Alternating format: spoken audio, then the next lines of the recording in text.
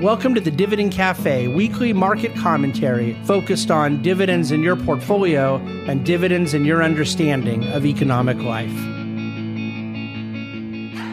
Well, hello and welcome to this week's Dividend Cafe, recording from our studio in New York City. And I'm loving being here in the city and loving the topic of this week's Dividend Cafe. We have written in Div Cafe already this year about what's going on in the banking world, the saga, if you will. Most people are aware just from the news cycle, if nothing else, that there have been 3 bank failures this year. 3 is not exactly a huge number, but 2 of them were 2 of the biggest of all time between Silicon Valley Bank and First Republic. And so it's obviously been newsworthy. And yet it's sort of opened up various other conversations that have also been covered in the Dividend Cafe about the Fed, about the role of monetary policy and all of this, and so forth and so on. I believe that this setup, these various preceding events around bank failures, around monetary policy, has enabled a little more study and a little more understanding and certainly conversation about some of the nature of banking to begin with, and has prompted me to write about something that I think is very actionable for investors as it pertains to the lay of the land we're in. And so I'm going to start by talking about where we were and thinking about the banking sector 15 years ago. Now, remember, in the walk in to the financial crisis, Fannie and Freddie were not banks. This was a very different category of financial institution failure.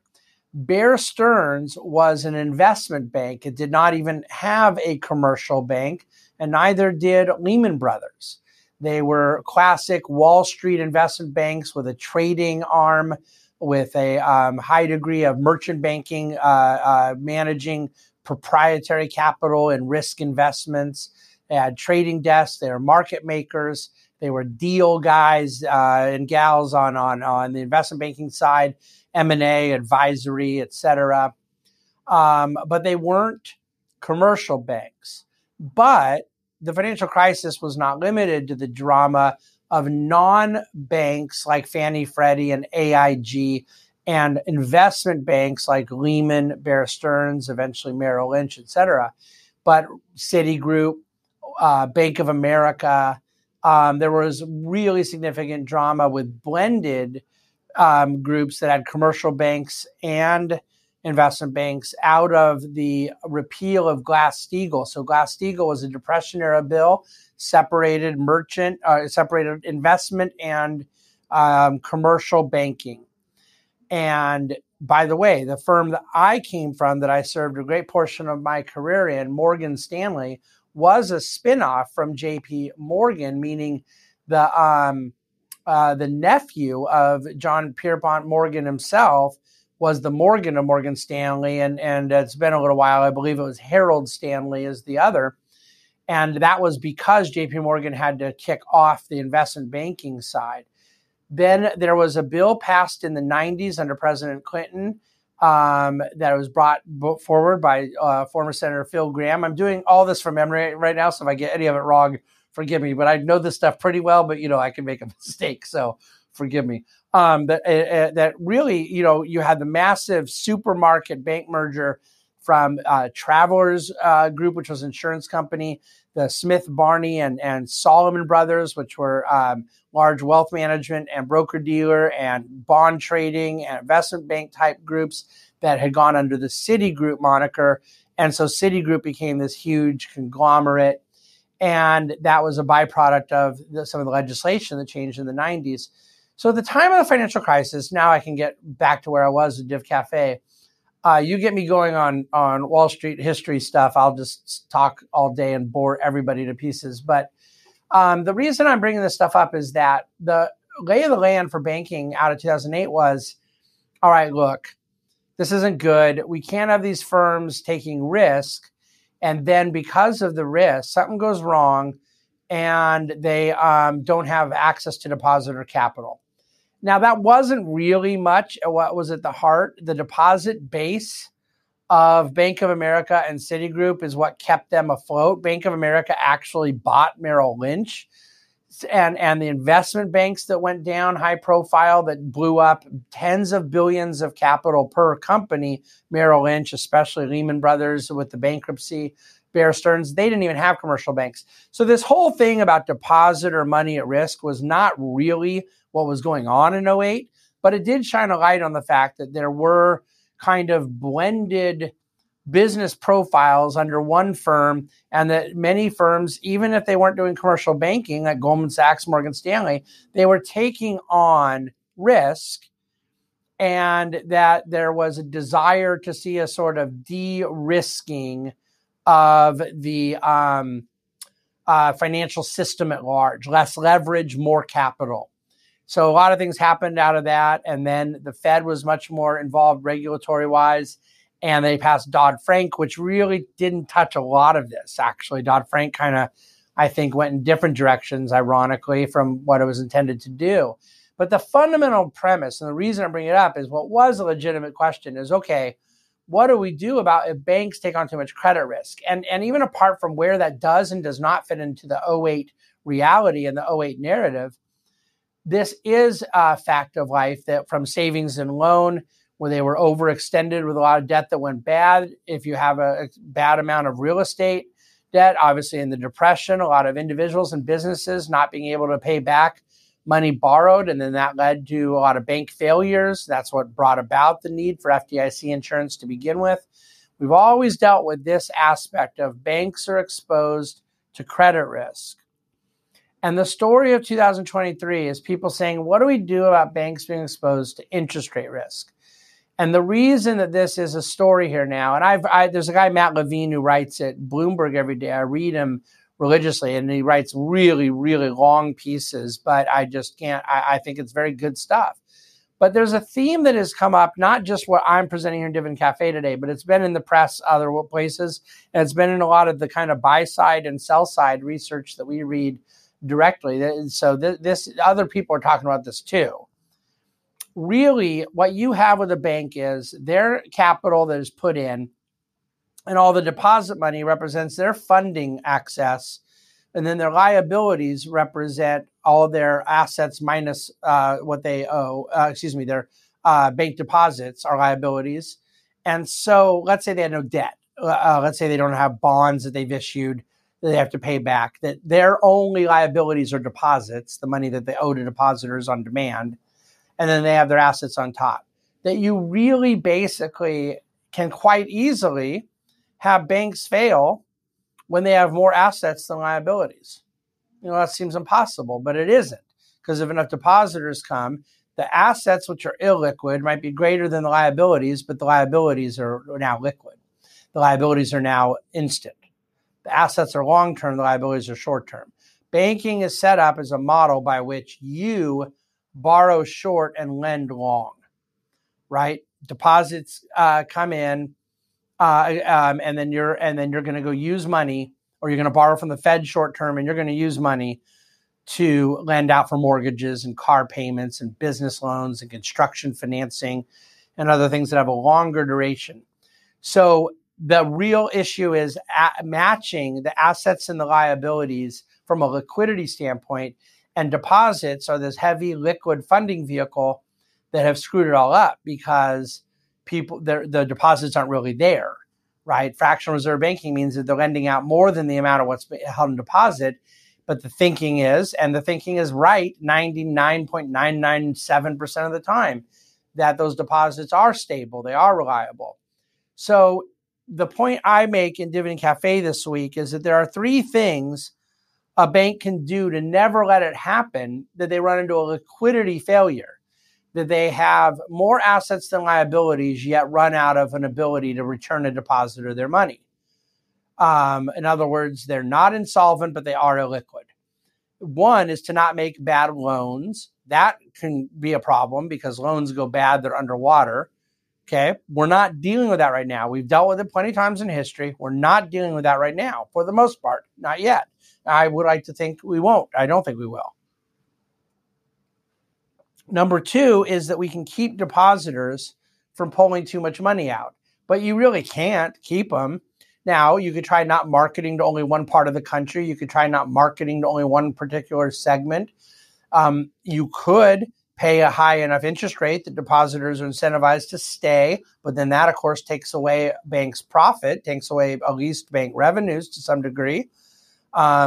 So that's less controllable, but nevertheless, one of the knobs a bank can turn. And then the third is to have abundant amount of capital on hand. So there's always a cushion for additional funding. Well, that's great too, except for, of course, the more capital you have on hand, the lower your return on equity will be. The less good of an investment it is if you have a lower return on equity, because you have to keep more capital in the business, and it is therefore hindering your ability to get a good return on that equity. And so all three of those things come with a trade-off. Less deposits is less business. Less capital or more capital is less return because you're able to leverage your present resources in a less profitable way. And less risky loans or less volume of loans also means lower return, lower coupon, lower interest income, etc. And so there's a trade-off. And yet a bank with no loans and no defaults and absolutely no bad loans ever, that means they're taking no credit risk. And basically, you probably have no profit if you have no credit risk whatsoever. So you have to turn the knobs up and down a little. Generally, banks satisfy for credit risk by being diversified, by doing good underwriting, by having enough equity required in the loans they give out, that if they do have to do a recovery or a foreclosure, they eventually over time can recover the asset. It doesn't help them for liquidity, but it does help them for solvency. So banks can be in a credit extension business, but they have to control it. They have to be limited in that. They don't want those things getting marked down. The problem on the depositor side, or when interest rates go up and it makes the loans they have on the books less valuable because they lent a bunch of good money out at 3% and now rates are at 5%. The problem is a liquidity mismatch. And I guess I just want to kind of bring this to a better conclusion, move forward a little, by saying that what I think is happening before our very eyes started not in 2023 with First Republic, Silicon Valley Bank, and people like me talking about assets and liabilities being mismatched in their duration, or there being illiquidity, even if there was solvency. This really started back around 2008, but it was more of a credit conversation than it was a risk conversation, where people said, okay, we can't have these banks taking losses to a level that it impedes their capital and therefore impedes their ability to return money to depositors, or to be a systemically significant bank that goes down because they have done too much risky stuff. And risky stuff can make you a lot of money, but it can also, when things go bad, hurt you. And what happened was there was a really, really large increase in different categories of credit extension, loan origination, loan distribution. But whether it's in various forms of direct lending and private credit, securitized lending, certainly the structured credit that's generally asset-backed, you had something in the range of about $1 trillion that is now about 4 or 5 trillion. So you had a lot of new money issued through a combination of categories that are all under the umbrella of non-bank lending. And non-bank lending was originally a satisfaction of the credit risk conversation. And I will propose to you today that I think it represents a huge satisfaction in the future of liquidity concerns, of not credit risk, but matching assets and liabilities, the type of stuff we've had a problem with this year. You already have a significant amount of some of these non-bank lenders doing more and more of the commercial real estate lending, more and more of cash flow-based lending, business lending, small businesses, certainly mid-size, and now lately even larger companies not even going to the bond market, but are going straight to private credit for a lot of advantages it represents to their business. And so we view the private credit world as very opportunistic, not just as investors in private credit, but for society, for banks, as an alternative to a lot of the lending that needs to happen. We're a credit-dependent society, for good or for bad. That's not going to change, I hate to tell you.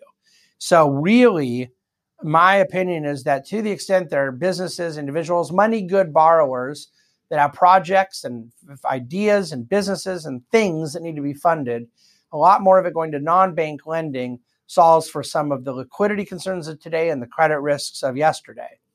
And yet, the reality is people still fear the losses that could take place in the private credit side, because of course there will be. My point is there won't be that jeopardized liquidity, right? On deposits can be withdrawn at any time. A private credit investor is locking their money up. They're giving it off to investment strategy that they know is going to have annual liquidity after 3 years. It may be quarterly. It could be further out, but there's not the run on the bank that can take place. And so by having private credit options, you satisfy the risk of on-demand deposit withdrawals, which, by the way, have always been there back from the It's a Wonderful Life, Jimmy Stewart run on the bank scene that we always talk about, people lining up at IndyMac in 2008. But now it's one button on an app. And that doesn't happen in private credit markets. There's not instant liquidity. And so you really don't have the same fear of a mismatch of assets and liabilities, and yet you can still lose money. There can be debt that goes bad. There will be debt that goes bad.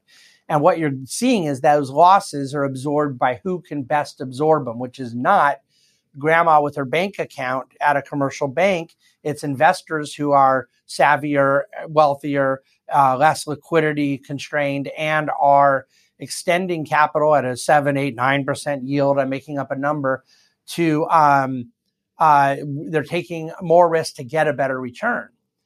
And when there are losses, they will absorb losses. That's what investors do when they're risk asset investors.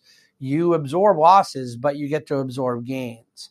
Right now, our problem is that we do have a lot of the banking system, not just in credit, but in this concern for liquidity, that really losses can't be absorbed. They're not going to be absorbed by national depositories. Just like they in one weekend provided unlimited insurance benefit, FDIC, at Silicon Valley, that was not to bail out anyone at Silicon Valley. It was to bail out millions of people across the country that have bank accounts that were like, what, my bank will be insolvent if everyone raids them on Monday morning. And everyone can disagree with it all they want, and that's totally fine. I can't stand moral hazard.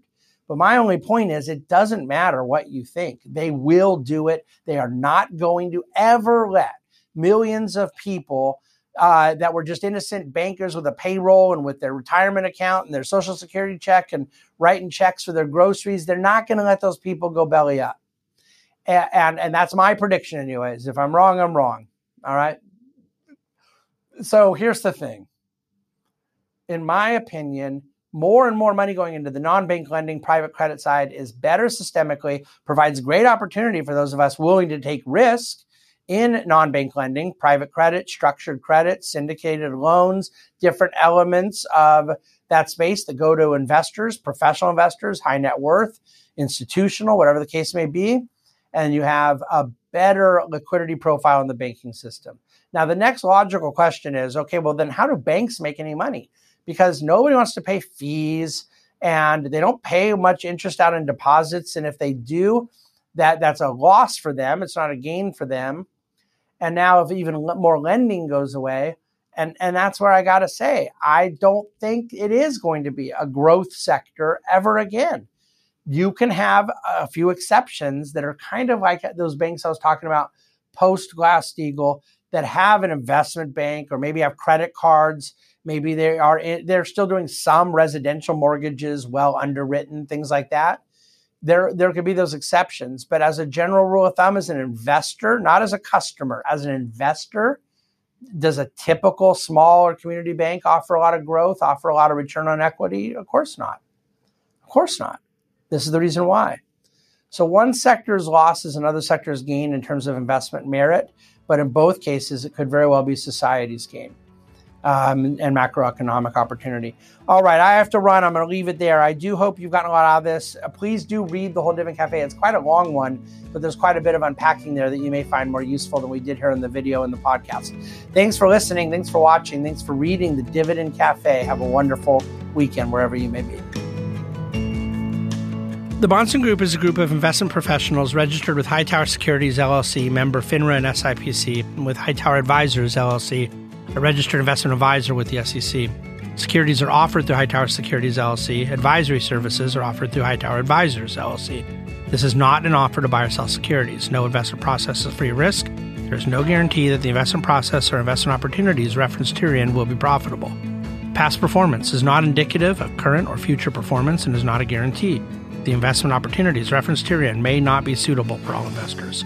All data and information referenced herein are from sources believed to be reliable. Any opinions, news, research, analyses, prices, or other information contained in this research is provided as general market commentary and does not constitute investment advice. The Bahnsen Group and Hightower shall not in any way be liable for claims and make no expressed or implied representations or warranties as to the accuracy or completeness of the data and other information, or for statements or errors contained in or omissions from the obtained data and information referenced herein. The data and information are provided as of the date referenced. Such data and information are subject to change without notice. This document was created for informational purposes only. The opinions expressed are solely those of the Bahnsen Group and do not represent those of Hightower Advisors, LLC, or any of its affiliates. Hightower Advisors do not provide tax or legal advice. This material was not intended or written to be used or presented to any entity as tax advice or tax information. Tax laws vary based on the client's individual circumstances and can change at any time without notice. Clients are urged to consult their tax or legal advisor for any related questions.